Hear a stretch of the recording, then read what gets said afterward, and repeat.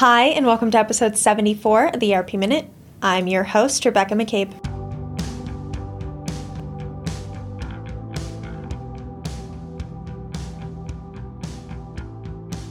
This week, a few vendors released financial results for the quarter ended December 31st, 2022, with significant growth seen across the market.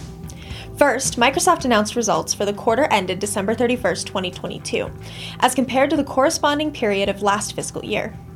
Microsoft Cloud revenue was $27.1 billion, up 22% year over year, with Dynamics products and cloud services revenue increasing 13%, with Dynamics 365 revenue growth of 21%.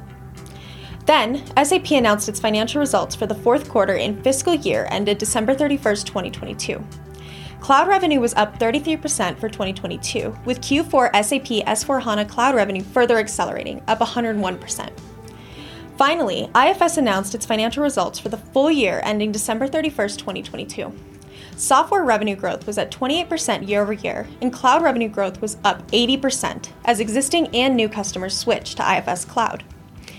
As seen throughout 2022, vendors have continued to see substantial growth, especially within their cloud offerings. We are excited to see the future innovations of vendors as they reinvest profits to enhance their value to customers. In similar expansion news, Acumatica has surpassed 10,000 customers, as announced at the Acumatica Summit 2023. As we attend the summit this week, we will provide more updates and news from the conference floor. Finally, the EY organization announced a strategic alliance between Appian and Ernst & Young LLP, EY US, to support clients on digital transformation initiatives using the next wave of intelligent automation and process mining.